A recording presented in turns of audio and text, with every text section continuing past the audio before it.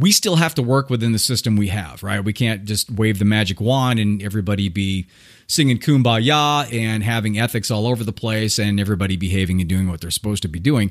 So what do we do? And now for something completely different. Welcome to Surrounded by Idiots Radio Podcast. Hey, welcome back. This is Tony Dufresne, PhD. This is the Surrounded by Idiots Radio Podcast, coming to me live on tape from beautiful Scottsdale, Arizona. This week, like I had mentioned last week, I'm going to talk about the movie The Social Dilemma. Why? Because it's what's happening now. Social media is a big deal. It is amazing and great, as well as a very dangerous and manipulative tool. So the reason why I want to bring up The Social Dilemma is because what they do in the movie, it's a documentary style thing, and they talk to the people who created these platforms, the people who created the advertising or the monetization parts of the platforms. And these people are scared. And they're scared because they had these initial intentions of just doing these good things, of creating the like button so you see that somebody likes your stuff. And that's great. And it's a little bit of a positive reinforcement, and you guys connect and you bond. It's all the happy feels thing. The problem is right now, it's gotten out of hand. And it's such a powerful tool. It's almost like getting on a horse that's way too powerful for you, and you're trying to control that thing, and it's going, yeah, I don't think so. And it's just taking you off into the sunset. So there are a couple things that I'd like to bring up that were mentioned in the show that I think would be of a great benefit for all of us to know. The message of the show overall was the fact that we all need to wake up to the process that's happening right now, where there's manipulation and there's destruction of the fabric of society, legit, because of social media and the powers that people are using, the bad powers, I should say. Now, it's almost the same as Frankenstein's monster. I mean, the guy, Dr. Frankenstein, was a dude that just wanted to expand medicine and expand the knowledge and bring dead tissue back to life, which is, a pretty cool thing. But in the process of doing all that stuff, he created this Frankenstein, and it became out of control. And he started throwing girls down wells and pillaging villages. And that was not a good thing. It just got out of control because it was so powerful. That's kind of the same thing that we're dealing with right now. And it's almost the same as if you remember back in World War II with the atomic bomb and the Manhattan Project, Dr. Oppenheimer, who was in charge of all that, right after they launched that first trial atomic bomb, he was like, oh man, what did I do? And he spent years of his life afterwards trying to get the atomic bomb banned, because he realized at that point such a powerful thing, and especially if it gets into the wrong hands, could destroy us. And again, I'm not talking about the atomic bomb and social media being exactly the same thing, but what I'm saying is it's like blowing up a balloon. When you sit there and you're blowing it up, one side doesn't expand out. You look at the balloon from where you're blowing it, the whole thing expands on the left and on the right, right? It's a dimensional expansion. It's not a straight line expansion, which means it expands on the left and expands on the right. So anything that we do that expands our reality, expands our knowledge, will expand on both sides. It's the natural law. It's the yin and the yang. It's the up, down, left, right. I mean, that's the way the universe, that's the way natural law is set up for us. And in the case of social media, it means that as much good as it can do, it can also do bad. Again, it's the same thing as guns, right? Guns can do good, and they can, back in the day, they used to go out and, kill your food and you could eat it, and that's great. But now you get it in the wrong hands and they start killing people. It's terrible. So with that expansion bubble happening, and with the potential for bad to happen, now mix in some people and some bad actors who have the fragile egos, or they're narcissists, or they're people that are just con men, or they like to manipulate. And they see the power that this has. They see the tools that Facebook has in order to pinpoint and manipulate certain audiences in their realm. And then you have a recipe for disaster and a recipe for creating a lot of chaos. And that's exactly what's happening. So in regards to how this is impacting us, there are three ways to look at this. There's how it is impacting us psychologically, how it's impacting us physically, and how it's impacting us from a philosophical standpoint. And then what can we do once we know about all this stuff that's happening, like behind the curtain, then how can we take that and move forward and make it better, or at least focus more on using the positive parts of social media to drown out all the negative juju stuff? From a psychological standpoint, there's some crazy stuff happening. And and having that background in psychology and philosophy, I see this stuff happening and I'm like, wow, man, this is tricky stuff. They're doing an outstanding job at gradually exposing people for behavior modification, it's called positive intermittent reinforcement. And they reinforce your behavior by sending you pictures, or by sending you notifications, or by sending your thing out more and getting more likes on certain things. Positive intermittent reinforcement to keep you coming back to the platform. There's also this old classic respondent conditioning, which is Pavlov's dog, right? That's the thing where the Pavlov rang a bell and gave his dog a treat. Rang the bell, gave his dog a treat, and kept doing this for a long time. So he conditioned the dog from a behavior standpoint into wanting that treat. And we are the lab rats here, and the same thing is happening in regards to the social media platform. I mean, in 2014, Facebook even admitted that they conducted an online experiment where they put subliminal cues into the Facebook pages, into the news feed, to get people to react to them a certain way. And it worked, which is scary. But they know, and as a matter of fact, they talked about it in Social Dilemma, where one of the guys at Facebook said, yeah, we just wanted the situation to be where if Mark Zuckerberg wanted to dial up likes or dial up interest in a certain country or with certain people, he would do it. He would have to just change a few things in the algorithms and he would get the response that he wants. That's a lot of power, and it's scary too, especially due to the fact that most people don't even realize that it's happening. Another thing that's happening psychologically is that whole reinforcing your own worldview.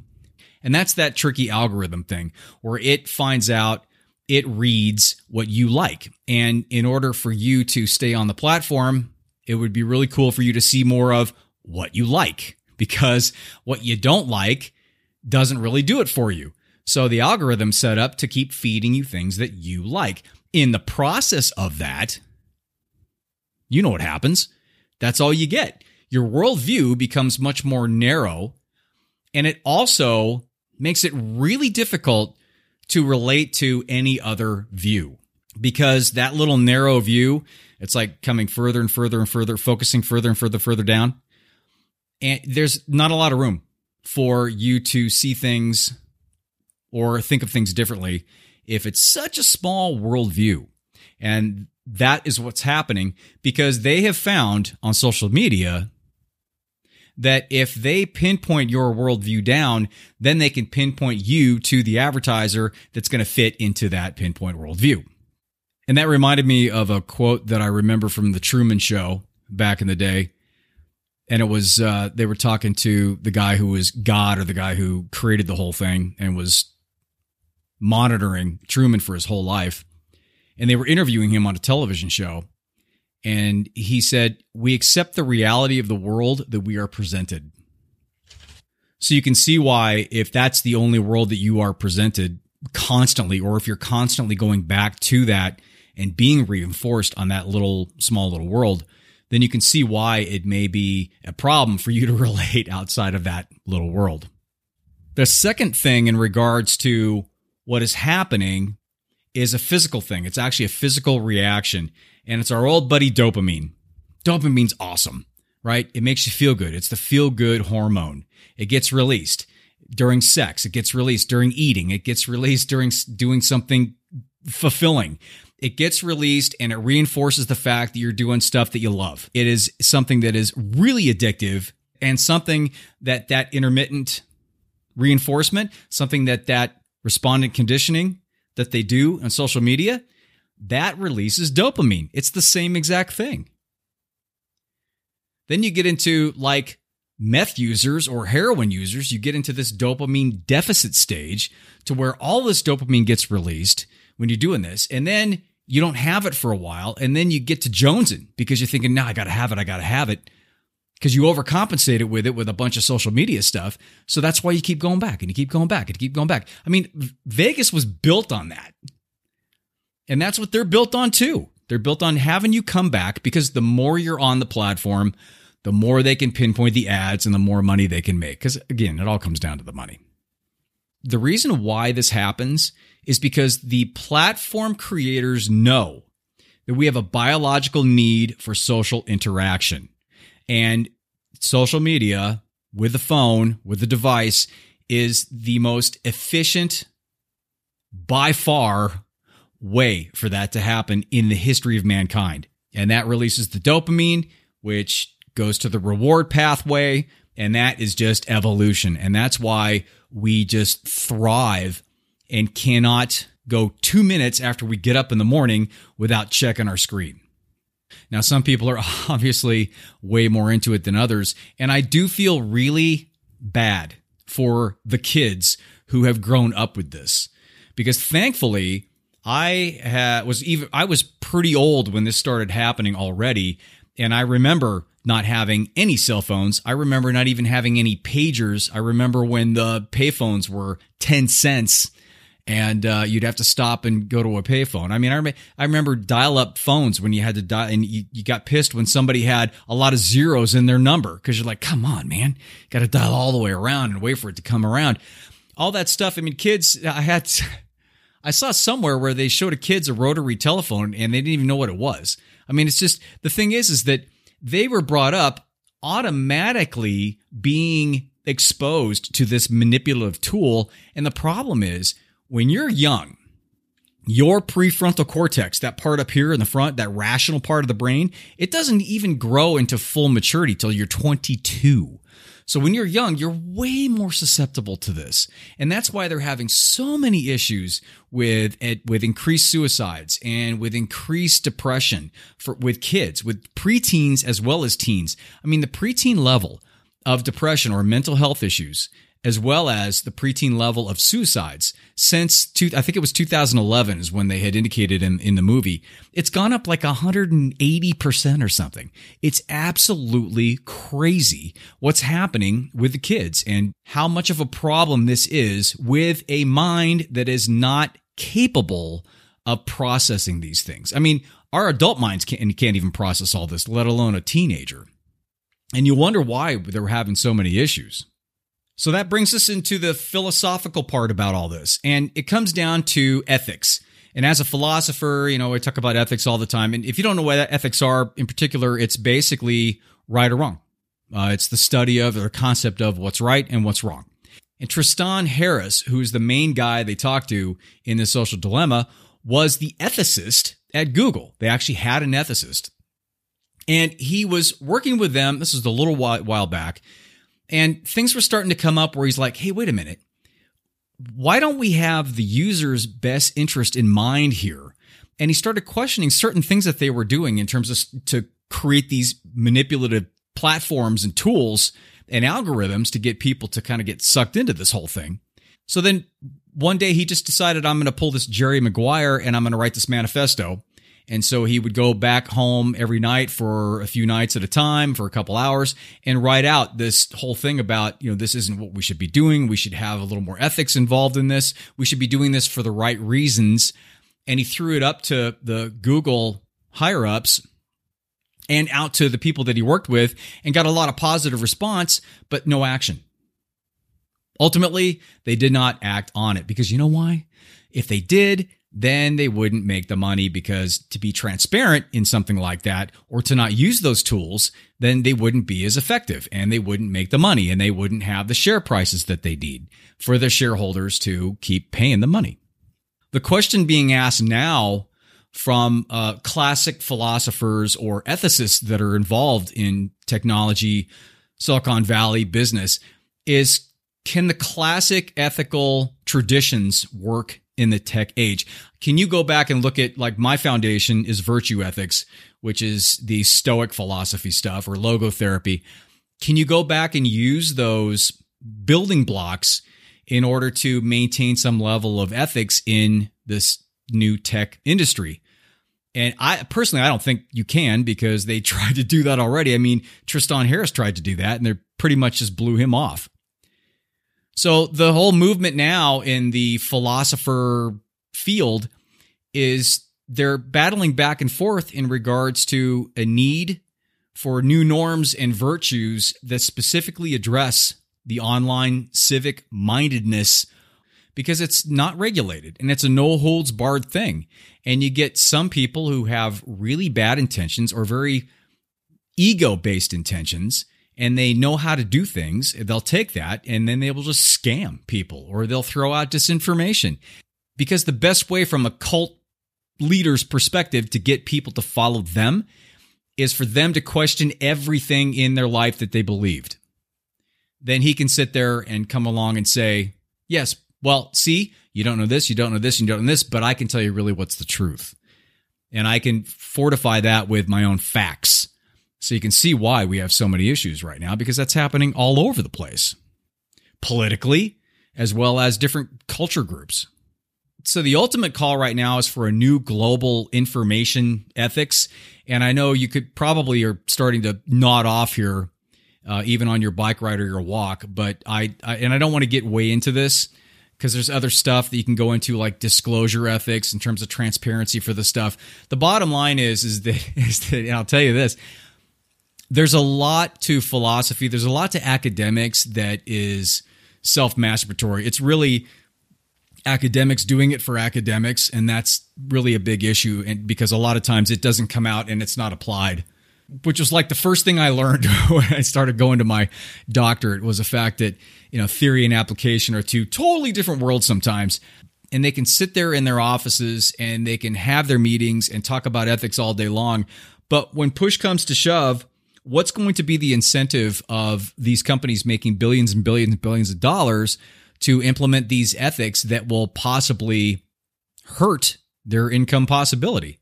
Because, let's face it, again, it's all about the income. It's all about the money, which is essentially the problem if you're looking at this from a meta standpoint, is the fact that the system is rewarded on the monetary thing, which is a dysfunctional reward. So all that being the case, we still have to work within the system we have, right? We can't just wave the magic wand and everybody be singing Kumbaya and having ethics all over the place and everybody behaving and doing what they're supposed to be doing. So what do? What's our solution given the current situation, given the power of social media that they have right now, given the fact that most people in the world, I'm just saying it, even if you throw this out there, even if every podcast in the world had this message, they wouldn't get it. They would hear it, but they wouldn't understand it because they're just not at that level. They don't want to be at that level. They haven't done the work to get to the level of awareness and understanding and clarity and consciousness that we all share. Because you wouldn't be listening to me if you weren't at that level, or at least accepting that there is a level there and wanting to explore that more. But most people, as you know, if you look around, come on, they're not there. So what can we do, right? What can you do? Well, the first thing that we need to do as individuals is have a dimensional perspective, which is understanding, again, and being okay with the fact that everything expands in all directions. It's not a linear expansion. You can't just have great expansion. You have to have the good and the bad at the same time. And we can accept social media for how it is. We can accept the internet for how it is, the technology revolution for how it is. It's good. It's amazing. It's incredible, the power and what we can do now versus what we could versus, even 10 years ago. It's unbelievable. So we need to embrace that and not throw the baby out with the bathwater, but just understand in the context that it's just its own thing and we have to kind of figure out how to use it the right way. We've got to be aware of the man behind the curtain. We have to understand there is a guy back there pulling levers, trying to get you as hard as he can to buy that product, or trying to get you as hard as he can to join that group, or to be convinced that the earth is flat, because it serves their purpose. It doesn't serve yours. It serves theirs. And that's why they're trying to get you to do that. So understanding that there is a force behind the curtain that is trying to get you to do something. That's the key. You got to have that level of understanding. Then it's a matter of pattern interrupting, isn't it? It's a matter of going to your social media feed and scrolling through and just being aware that that's what's happening and that's what they want you to do, and have a pattern interrupt. So if you start almost like clicking on a suggested video, then you stop yourself and you don't click on the suggested video, understanding that there's a reason why they want you to click on that. You look for your own video, or you stick to just your friends, like the basic concepts of the reason why Facebook was created in the first place was just to have that connection with friends and family that you may not have connections with, or to share pictures, or whatever the case may be. You have the choice to do that on a platform that's going to offer you thousands of different options. You can still choose just to hang with your friends and do the things that you were signed up for in the first place. Create boundaries and take charge. You need to take action in regards to what you click on and what you don't click on. Because every single action that you take, even pausing at certain things, they track it when you pause longer to read something on a little subtitle. If you know those things, you can create your own boundaries and understand, and then not be trapped by what they're trying to get you to do.